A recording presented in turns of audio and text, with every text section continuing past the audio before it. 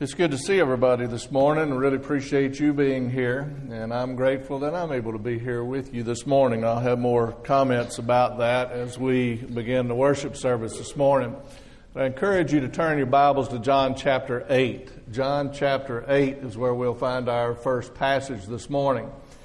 My name is Steve Ramsey. You might have heard I'm from Florida. I'm not from Florida. I just live there. I'm from Texas.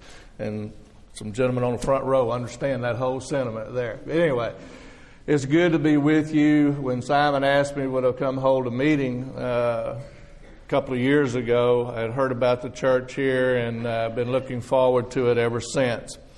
And so this morning, as we begin our Bible class, I want to talk to you about a subject that is actually happening right now in the Lord's church. And we will have different kind of lessons the rest of the week, but this subject is a very, very important lesson. And those of you who are young, I want you to especially listen this morning. You need to get your thinking caps on. We're going to go over a lot of information. Now, I will tell you, just half of this lesson, when I teach it at home, it takes 6 months to teach it. So you're getting 6 months for half of this lesson. So it's not going 6 months this morning, but what I'm saying to you, it's going to be pretty rapid. There's going to be a lot of information. And I want you to go along with that and to at least get the broad ideas of what's going on. And what I'm talking about is there's some errors sweeping through the church. It is an old error. If you notice the title of the lesson, it was An Old Error Rises Again. And it's not again the first time. It rises again and again and again and again. And we have to continually deal with it. But you can't deal with it unless you're familiar with at least where it comes from and what the Bible says about that. So that's what we're going to try to lay out this morning. I want you to look at John chapter 8 and verse 32. Okay, this is a verse that we're very familiar with, most of us. And you young people, I want to talk about something you're going to go through here in just a minute. But I want you to always remember this verse. This is a verse that should never be forgotten. Because Jesus said, and ye shall know the truth, and the truth shall make you free. Okay? Freedom from sin is what's being talked about here.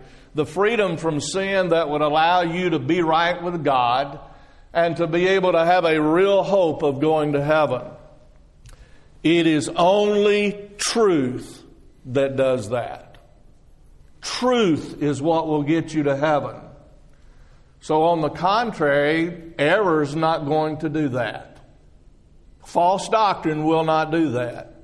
Error, spiritual error, is not going to get you to heaven. Ye shall know the truth, and the truth shall make you free. You might throw John 17:17 in there, especially in our day and time, because we're taught that you have your truth and I have my truth, and we can just contradict each other and we're both right. We both have truth. Truth doesn't work that way. Truth doesn't contradict itself. And there is such a thing as absolute truth. And that absolute truth is the Word of God. Thy word is truth. John 17:17. The only thing that is truth in religion is what God says. And anything that God says, it is truth, and it will set you free, and it will lead you to heaven. Anything in religion that God did not say, God did not teach one way or another, is error. It is unrighteousness. Not what's right, it's unrighteousness, and it will keep you out of heaven. And that's why from time to time we need to make sure that we understand if something is being taught around us, that we're familiar with it and we know what the Bible says and whether it's true or not. It is truth that's going to get you to heaven. You need to be a truth seeker. In fact, you should demand truth. Whenever somebody teaches you, you should ask, where's that at? Show me where that is in the Bible. Because then you know it's truth.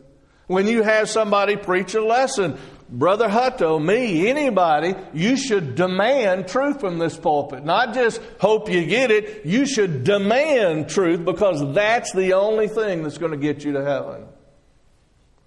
So how do you know that it's true when you hear something? It's just by checking what God says on the matter. And you are able to check. You are able to find out. You don't have to be just floundering around wondering what's right and what's true in religion. You can find out. Okay?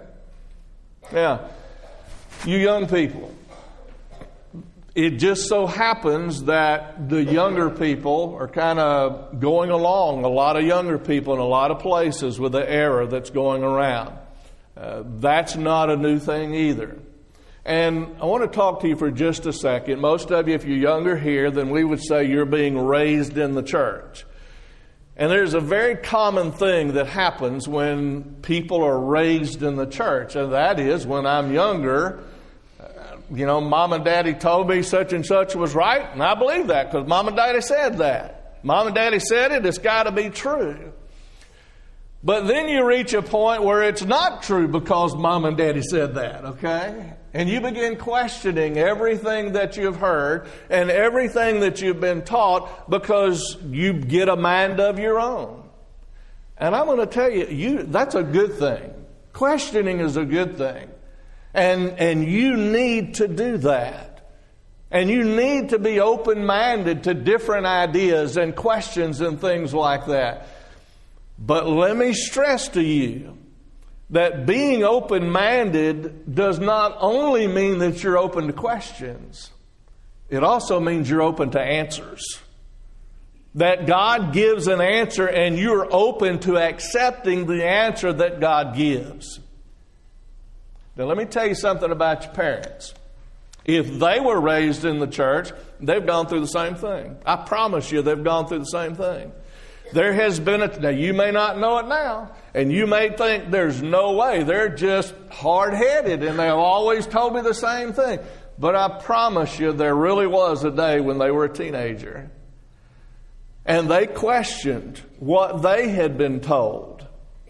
And what I will say to you is that if they're sitting in pews here this morning and they're good, strong Christians, it's not because they're mindless and unquestioning and have never doubted. It is because they went looking for answers. And they found the answers and they accepted the answers of what truth is.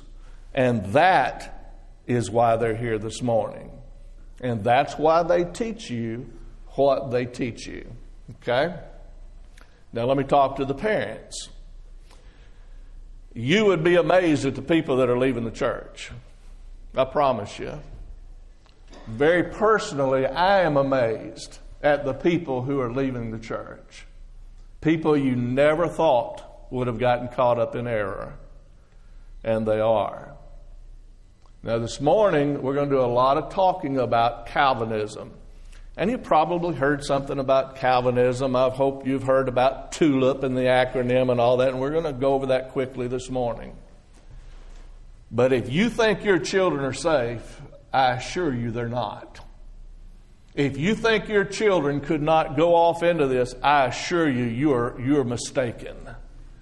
If you think that your teenager that you're sending off to Florida College or Auburn or, God forbid, Alabama or something like that they're safe and that nothing could lead them off into error, let me kindly say to you with love in my heart, you are mistaken. You better know your stuff. And you better make sure your children get taught the truth before this happens. And this is going to be a small effort this morning to help you do that. Okay? So let's begin reading some passages. I want to begin by reading some passages on obedience in Hebrews chapter 5. And I just want you to have these emblazoned in your mind so that you will know that you have seen them with your own eyes. They are in there. And any idea that's against these passages can't be right.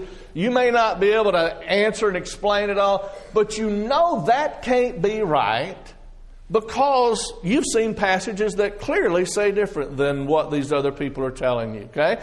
Hebrews chapter 5, verses 8 and 9. Though he were a son, yet learned he obedience by the things which he suffered. And being made perfect, he became the author of eternal salvation unto all them that obey him.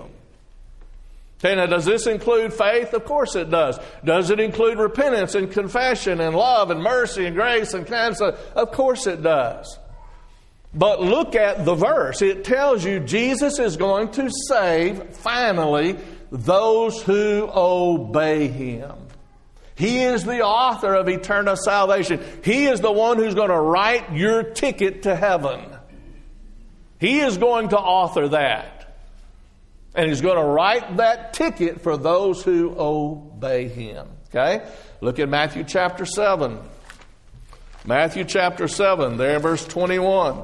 Again, these are not new passages to you, I hope, but I just want you to have them in mind as we go through this morning. Matthew 7:21. Not everyone that says to me, Lord, Lord, shall enter the kingdom of heaven, but he that doeth the will of my Father who is in heaven. Okay, the word Lord means ruler. So what Jesus is saying here, it's not just people who claim that Jesus is their ruler that are going to get to go to heaven. It is people who act like Jesus is their ruler. So how do you act like that? By doing the will of the Father. Okay, the will of the Father. That just means what God wants you to do. You don't do what somebody else wants you to do. You really don't even do what you want to do. You do what God's will is, what God wants you to do. Those are the people who are going to get to go to heaven. And that is obedience. That's obeying God. Okay? Look in Romans chapter 5 and let's see the bad side of this, the negative side of it. In Romans chapter 5, he talks about the day of judgment. And what's going to happen to who here? In Romans chapter 5, beginning of verse 6, Romans 5 and verse 6, excuse me. Got the wrong passage here. Romans 2. Romans chapter 2 and verse 6, he says, who will render to every man according to his deeds. To them who by patient continuance in well-doing. Okay, patient continuance and well, that just means you're doing what's right. You're obeying God. To them glory and honor and immortality, eternal life. But unto them who are contentious and do not obey the truth, but obey unrighteousness. Here's what they get. Indignation and wrath, tribulation and anguish upon every soul of man that doeth evil, of the Jew first and also of the Gentile. Okay? This is for people who are contentious. You know, contentious people kind of hard to get along with, aren't they? Whatever you say, they're going to say the opposite. They're going to argue with you about it, even just for nothing. They're going to do that. Just because they don't want what you're saying. Here he talks about people who are contentious. My question is, who are they contending with? Well, they're contending with God, aren't they? God says something. They say, well, I don't want that. I don't like that. That's not what I would say if I was God, and I'm not going to do that. So they end up here, it says, people who do not obey the truth. So what do they obey? Unrighteousness, that which is not right. And I hope you notice that it doesn't go too well for them, does it? Okay, look in 2 Thessalonians chapter 1. 2 Thessalonians chapter 1, there in verse 8. 2 Thessalonians 1 and verse 8. And it talks about the final day, the day of judgment. And in verse 8 it says, Jesus in flaming fire will take vengeance on them who know not God and obey not the truth. Jesus will take vengeance on those who do not obey the truth. They don't obey the gospel. They don't know God. If they did, they would be obeying what he has to say. Okay? So now look over in 1 Peter chapter 2. Excuse me, 1 Peter chapter 2. What we've been stressing here is obeying God. Living your life where you're doing what's right according to God and His Word. Part of the error that's sweeping around is the idea that you can't do that. That you can't obey God. And I just want you to remember this verse as we go through this. 1 Peter chapter 2, verse 21. For even hereunto were you called, because Christ also suffered for us, leaving us an example that ye should follow in His steps, who did no sin. We have an example that we are to follow in His steps, and we don't have to wonder what example of Jesus that is being talked about here. It tells you right away, who did no sin. We are to stay away from sin. We are to get rid of sin. We don't live or walk in sin. Now, do people sin? Yes, but it's not because they could not have done what's right. It's because they chose to sin. And we have an example from Jesus that we are to say no to that, just as He said no to that. And we are to walk in His steps. Now, the very fact that I'm told to walk in His steps tells me I can do that. I might not. I might mess it up, but it's on me if I do. It's not that I was unable to do that. And part of this that's going around teaches us that we are unable. You can't even obey. You couldn't obey God if you wanted to. Okay? And that's why, remember the verse we started with, John 8:32. I would just point out to you 1 John chapter 4.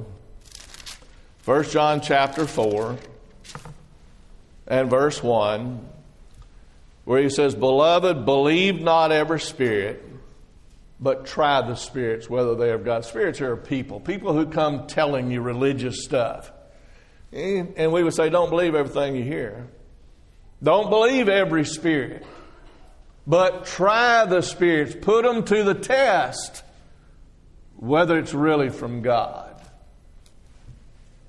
And you will know the truth, and the truth will make you free. Okay? So let's take a few minutes and let's talk about Calvinism. Now, Calvinism is the big, broad thing that's all around us. Probably, and this is a guess, but an educated guess, probably 90% of the churches that you see as you drive up and down the roads of this city are Calvinistic to some degree or another. It is an old doctrine, that it's an old system of belief and practice from about back in the 1500s, and most of the denominations believe those things, and they are mostly Calvinistic in what they believe and what they teach. Okay? Now, if I was to go to Italy to preach the gospel, what would you tell me I probably need to study up on? I probably need to study up on Catholicism a little bit, right? If I was going to China to preach the gospel, what would I need to study up on? Well, probably part of how to stay away from the Communist Party and not get in trouble, but the other, I need to familiarize myself with Buddhism, and so on, from different place to place, depending on what's going on around there, okay? Let me just say this. We live in the land of Calvinism. Now, that term among us a lot of times not thrown around a lot anymore. But they're very familiar with it because they know that's the source of what they believe and what their churches stand for. And I'm not being ugly. We're going to make a big point not to misrepresent anybody or any teaching here this morning. Usually when I teach this, I've got a little booklet I hold up that was written by two Presbyterian pastors, and they are explaining Calvinism. They're explaining their own beliefs, and it's straight out of there, so it's from them, not something that somebody in the Church of Christ made up. All right? But about 90% of the churches around us are Calvinists. If you go to work and you start talking with somebody, almost everybody you talk to is going to have a Calvinist background. Your children go to school and you get in discussions at school about every child your child talks to is going to go to a Calvinistic church. And so it probably makes a lot of sense that it would be good for us to know something about that, I would think. And you need to know where they're coming from if you're going to be able to teach them. And most of the time when I teach this, what I tell people is, I'm not really teaching this to convince you. It's kind of getting that way now because of the problems we're having in the church. But really, I'm teaching you so you'll be able to teach somebody else. And there's a lot involved with that probably we don't have time this morning to go through. Calvinism teaches, we read all those verses about obedience. You have to obey God. That's who Jesus is going to save. Calvinism teaches you do not have to obey God. That you can go to heaven without obeying God. Basically, that obeying God doesn't have anything to do with you going to heaven. And in fact, they teach that not only do you not have to obey God, you cannot obey God. It is impossible for you to obey God so that you would have anything to do with you going to heaven. And I'll explain that doctrine to you in just a minute. So whenever you have an idea out there that we cannot obey God, then something else comes up. It's a problem. The problem is, how can I get to heaven when I can't obey God? And I've got to have some kind of theory, some kind of idea to explain how I can get to heaven without obeying God. Now, the Calvinist answer to that is once saved, always saved, with the perseverance of the saints. And there's a doctrine there involved in a subheading of that doctrine that has to do is under the title of imputed righteousness. And what that doctrine teaches is that, no, I'm not doing right. I never will do right. In fact, I haven't even changed at all when I become a Christian. I'm still the same old sorry sinner going out every day sinning all day long. But God doesn't see that anymore. That now I get credit for Jesus' perfect life. And I get credit for having perfectly obeyed God and never committed a sin in my life through the doctrine of imputed righteousness. In other words, Jesus' righteousness gets transferred to me. Okay? Now that's how the Calvinists get there. How we can go to heaven without obeying God. In times past in the Lord's church, we've had some of our own brethren come up with these ideas. One of them was a doctrine of continuous cleansing. And what that was the idea that even as you commit a sin, you're being forgiven of it. Even as you commit a sin, the blood of Christ is washing you clean. As you're drinking half a fifth of whiskey and it's washing down through you, the blood of Christ is washing with it and washing you clean. The doctrine of continuous cleansing. Now, the big thing that's left out of that is all the Bible teaching on repentance. See, they forget the word repentance is all over the Bible. And the answer is that God has never, ever promised to forgive us of a sin that we won't repent of. Okay? Another doctrine that came up, and it was when I was a teenager, about the 1970s, a long time ago, was what we call the Grace Fellowship movement. Okay? The Grace Fellowship movement began as an intention to get all the different kinds of churches to rise together. It was an ecumenical movement among the churches of Christ. And the idea was that all the different kind of churches, instead of being split up and being divided as the church is, and that is a shame, and we need to try to get together, and there's got to be a basis for getting together. But their idea was this, that all the churches of Christ, as long as we believe in Christ and we've been baptized, then we need to be in fellowship with one another. In other words, we need to be accepting one another and working together.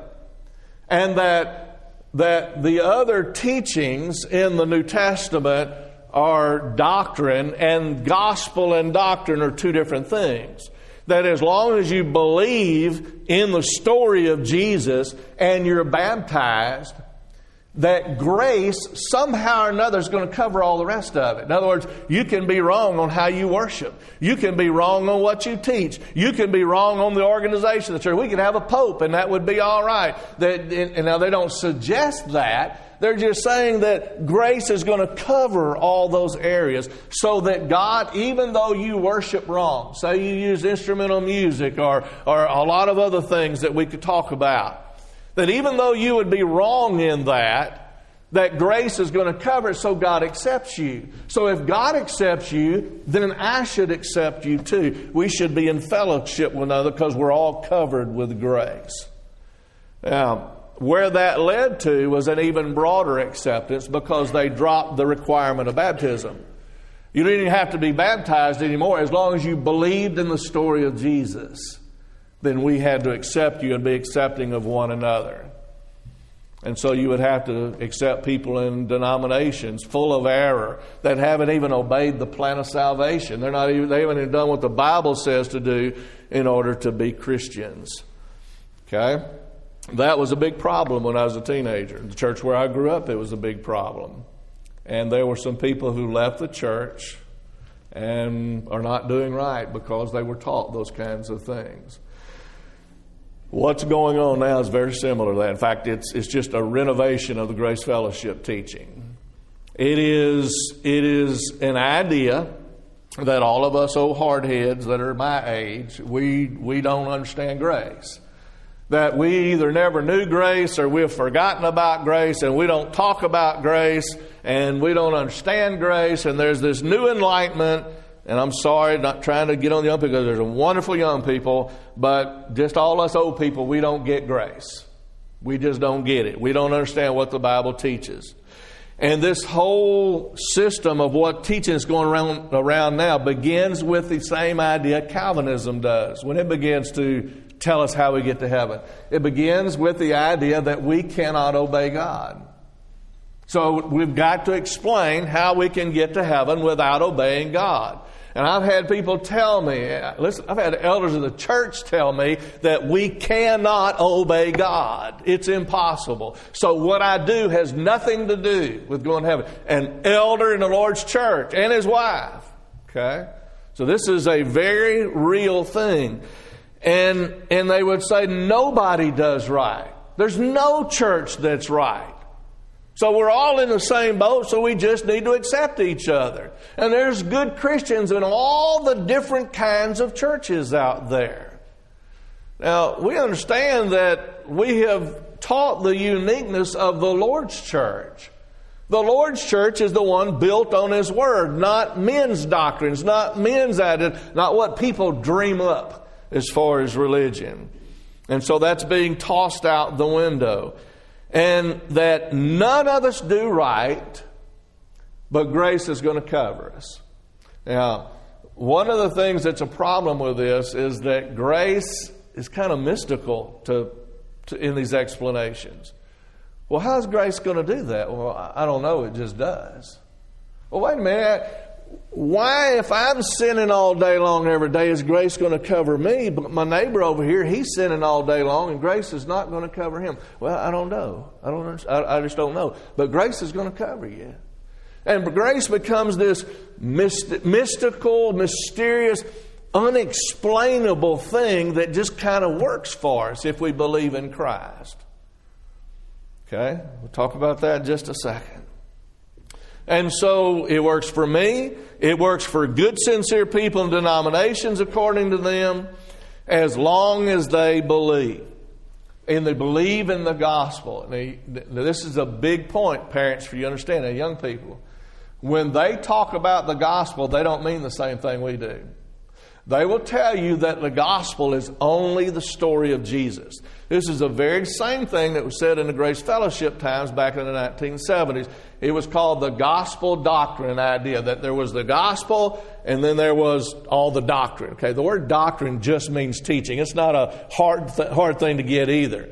So they said all the teachings about the church and worship and all those, that was doctrine.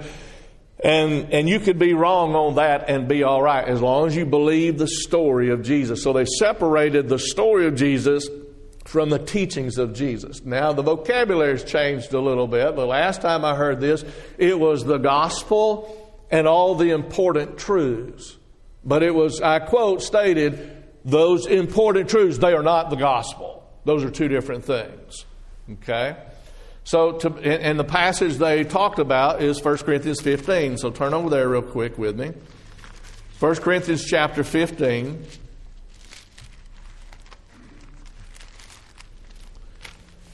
Beginning with verse 1, Paul says, Moreover, brethren, I declare unto you the gospel which I preached unto you, which you have received, and wherein you stand, by which also you're saved, if you keep in memory what I preached unto you, unless you have believed in vain. Verse 3, For I delivered unto you first of all that which I also received, how that Christ died for our sins according to the Scriptures, and that He was buried, and He rose again the third day according to the Scriptures. And I say to you, that's the gospel. That story right there, that's the gospel. And that's all the gospel. Everything else you can be wrong on as long as you're right in believing that. Consequently, they're saying that people can be involved in error and be okay. You can follow false teaching, and that's okay. You can disobey God, and that's okay. Now, would they say you should disobey God? No, they're not saying that. They're just saying you're okay even if you do. And the Bible teaches we're not okay, even if we do. The Bible, all those passages we've read, teach us we have to obey God. We've got to do what's right, not what is unrighteousness. And as in the case with a lot of these passages that are brought up, and not just in Calvinism, a lot of times, the very passage that people bring up to make a point shows the point is wrong. And this one does too. Look in verse 3. And just think with me just a second. He says, For I delivered unto you first of all that which I also received. First of all. When he's going to preach the gospel, he first of all told them the story of Jesus. Now just think, what does that mean? If it's first of all, what does that tell you? Well, there's a second of all, and a third of all, and a fourth of all. In other words, there's more to it than that. This is just the foundation. Yes, the story of Jesus is the foundation. Him dying on the cross and being raised from the dead, that is the foundation of Christianity, but that's not it. That's just the beginning of it. And Paul taught them a lot of other things that they had to believe and to do. Okay? Another thing that comes along, and I'm going to say something to the young people again, is there's this attitude of an enlightenment on grace. In other words, they have discovered something about grace that old people like us never understood and will never get. That there's this enlightenment about how grace works that we have just completely missed, and they have found somebody else who gets it and who's taught it to them. There's a little bit of arrogance there, a little bit of wrong attitude. But what I would say to you about that is this is not new enlightenment. This is not a new doctrine. This is just old Calvinism. That's all it is. And it is something that gospel preachers have fought against for hundreds of years. And there are answers to those teachings straight out of the Bible that we need to listen to. Okay? Let's quickly go over Calvinism. And again, I'm going to give you 6 months in about 2 minutes here. Okay? Calvinism is a doctrine, you may have heard the acronym TULIP. The word TULIP, each letter, it's organized into that acronym, and each letter stands for a doctrine, but it doesn't begin with TULIP. This is one of the things that you really need to get. Calvinism begins with the idea of predestination the way they teach it. And the idea that they have is that it has to do, they'll talk about the doctrine of the sovereignty of God. The word sovereign means supreme power, and God is the supreme power. What they take from that is not right, however. What they say is that because God is the supreme power, then nobody can disobey God. No, in other words, not only should you not, you cannot disobey God. That everything that happens because God says that's what I want to happen. Even bad things, even tragedies, even my sins happen. I sin because God decided before He ever made the world that I was going to commit those sins. And if I don't commit those predetermined sins, then somehow or another God is not the supreme power anymore. Okay, now the answer to that is very simple. You have a king and you have his subjects. The king is the supreme power of the land, but his subjects can disobey him, right? They can disobey him. They can be criminals. They can do a lot of different things. But that doesn't mean that he's no longer the supreme power. He's still the supreme power even when his subjects disobey him. We can disobey God and him still be sovereign, him still be the supreme power. Predestination is something you hear about a lot. And their idea of predestination is everything in your life. Who you were going to marry, the day you were going to be born, who your parents were going to be, what your name was, what they were going to name you, the day that you're going to die, all the stuff that's going to happen in between, how many children you're going to have, what day you're going to have those children, what you're going to name your children. Everything, they say, was predestinated by God. Everything in your life. Even one person gave an illustration one time that when you go out on a cold winter morning and you start up your car and it blows little carbon bits out the tailpipe, God, before He ever made more, predetermined where every little carbon bit was going to land on the ground. Okay? So nothing happens that God didn't decide beforehand you were going to do. Look with me at some verses. Turn back over to the book of Jeremiah. In other words, what they're saying is that nothing happens that didn't already pass through the mind of God, and He predetermined it. Jeremiah chapter 7, verse 31.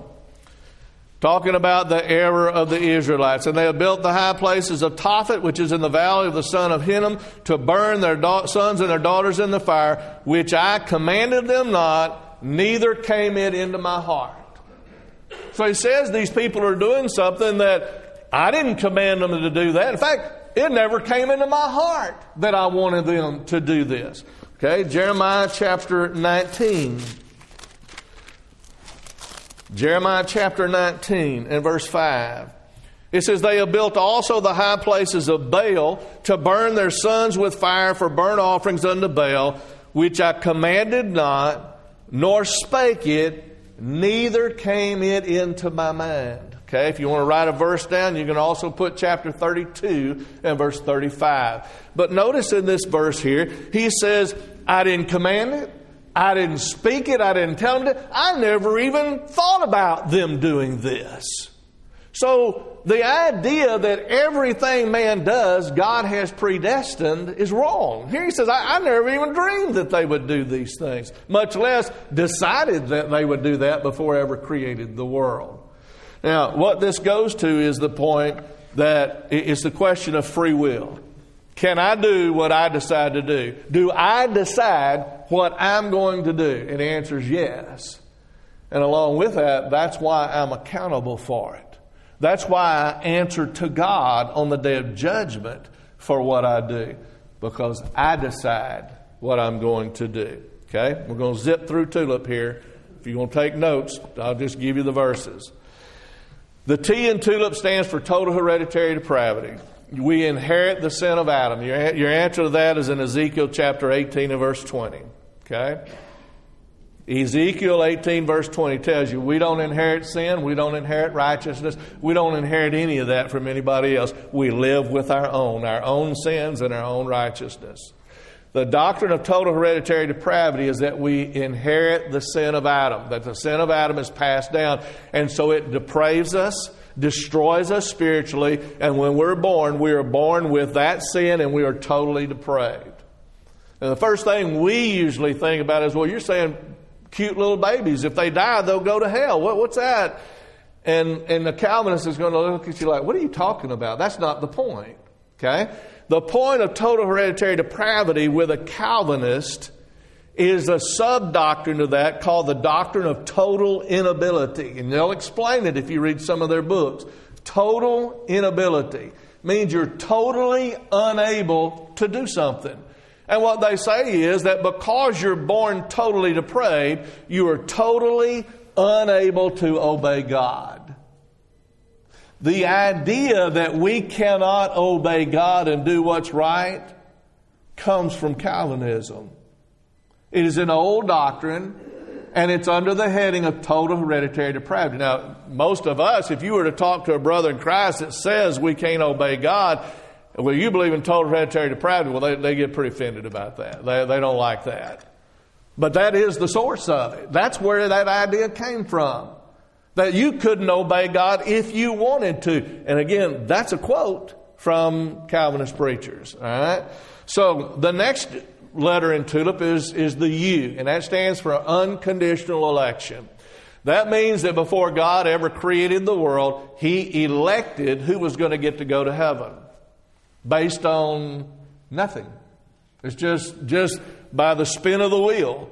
Some people get chosen to go to heaven and most people don't. And if you're lucky enough that it landed on you, then you get to go to heaven. You're one of the elect. And it is absolutely based on nothing. Well, I believe in Christ. It doesn't matter. That's a condition, and according to them, your election is unconditional. Now, the result of that is really, see, they accuse us sometimes of not knowing whether we're going to heaven. You know who really doesn't know if they're going to heaven? It's the Calvinists. Because anything they would point to show as evidence they're one of the elect is a condition. And conditions don't have anything to do with it according to their doctrine. They're the ones who really don't know if they are one of the elect. And I will tell you, the Bible answer is salvation is conditional. You just take all those verses we started with about obedience, those are conditions. The condition is obedience. The L in TULIP it stands for something that we don't hear much about, and that's the doctrine of limited atonement. Okay? Limited atonement. And literally, the doctrine teaches that Jesus didn't die for everybody. Jesus did not die for everybody. He only died for the elect, for the chosen ones. And the reasoning goes like this. If Jesus died for people, and that's all it takes for him to go to heaven, then everybody's going to heaven. So we know everybody's not going to heaven, so he could not have died for everybody. He only died for the elect. Hebrews 2:9 says he tasted death for every man. Okay, the I in TULIP is irresistible grace. If you're one of the elect, you're going to heaven. Whether you want to go to heaven or not, you're going to heaven. If God has to drag you kicking and screaming through the pearly gates, you're going to heaven. So what happens according to them is that at some point in your time in your life, if you are one of the elect, God is going to do a miracle in your heart and make you believe. He's going to make you believe. You have to believe because you're one of the ones going to heaven. You've got to go to heaven. We have to have you believe. And so you hear in times past people talk about the direct operation of the Holy Spirit. That's that teaching. That God directly works on a person's heart, does a miracle, and makes them believe. And the idea is to create faith in their heart. In other words, according to the Calvinists, faith comes from a miracle that God makes you believe. Romans 10:17 says faith comes by hearing and hearing by the Word of God, that we decide whether we believe based on the information that we read in the Bible. In Acts 7:51, Stephen told those people, you do always resist the Holy Spirit. We are able to resist God. We are able to say no to God and refuse and reject Him. And irresistible grace is not a true doctrine. Okay? The P in TULIP stands for perseverance of the saints. That's the idea of once saved, always saved. And it is the idea that, and the reasoning is logical. Actually, if you start with where they start, all this is logical. It all makes sense if you begin at the same wrong place where they begin. Once saved, always saved goes like this. If God's already done all the other stuff, that means I'm one of the elect. And I didn't do anything to be saved. Works didn't have anything to do with my salvation. I surely can't do anything to be lost, right? I mean, I'm one of the elect. I have to go to heaven. So nothing I can do would keep me out of heaven. And so the doctrine of once saved, always saved. And if you go to the Bible, you look at all the verses about obedience, about falling from grace, and you find out that these things are not according to Scripture. Okay? Quickly, let me finish this. The Calvinist error is very easy to see. The Bible teaches there are two parts to salvation. There's God's part and there's man's part. God's part is grace. And without God's grace, it doesn't matter what we do, we're not going to heaven. We are saved by grace even when I obey God. The second part is man's part, and that's works. Now, the Calvinists will teach that works don't have anything to do with you being saved. But listen, obedience, every time I obey, that's a work. That's just something I'm doing. When I'm baptized, that's a work. When I believe, Jesus taught in John 6 that faith is a work. It's something that I do. But the Calvinist doesn't see that. That's why if you get in discussion with your friends, they're only going to talk about God's part. They will talk about God's grace and God's love and God's mercy and all those things. And you know what your answer needs to be? Listen, do not let your answers be yes, but. Because that sounds like you're disagreeing with. We don't disagree on that. We agree with God's grace and love and mercy and kindness, and if we didn't have that, we wouldn't go to heaven. What you say is, that's exactly right. Now let me show you what else God says. What else God says is man's part. And so when you're talking to a Calvinist, and you're talking, and some of our own brethren now are saying works don't have anything to do with salvation, you need to be ready for it. You need to teach your children about Calvinism, the errors of Calvinism. And it's just like a school study. This is not easy information. You're going to have to work to do this. But you are working for your child's soul when you do that. And I hope you understand just how important that is. Okay. Thank you. We appreciate your interest and your time.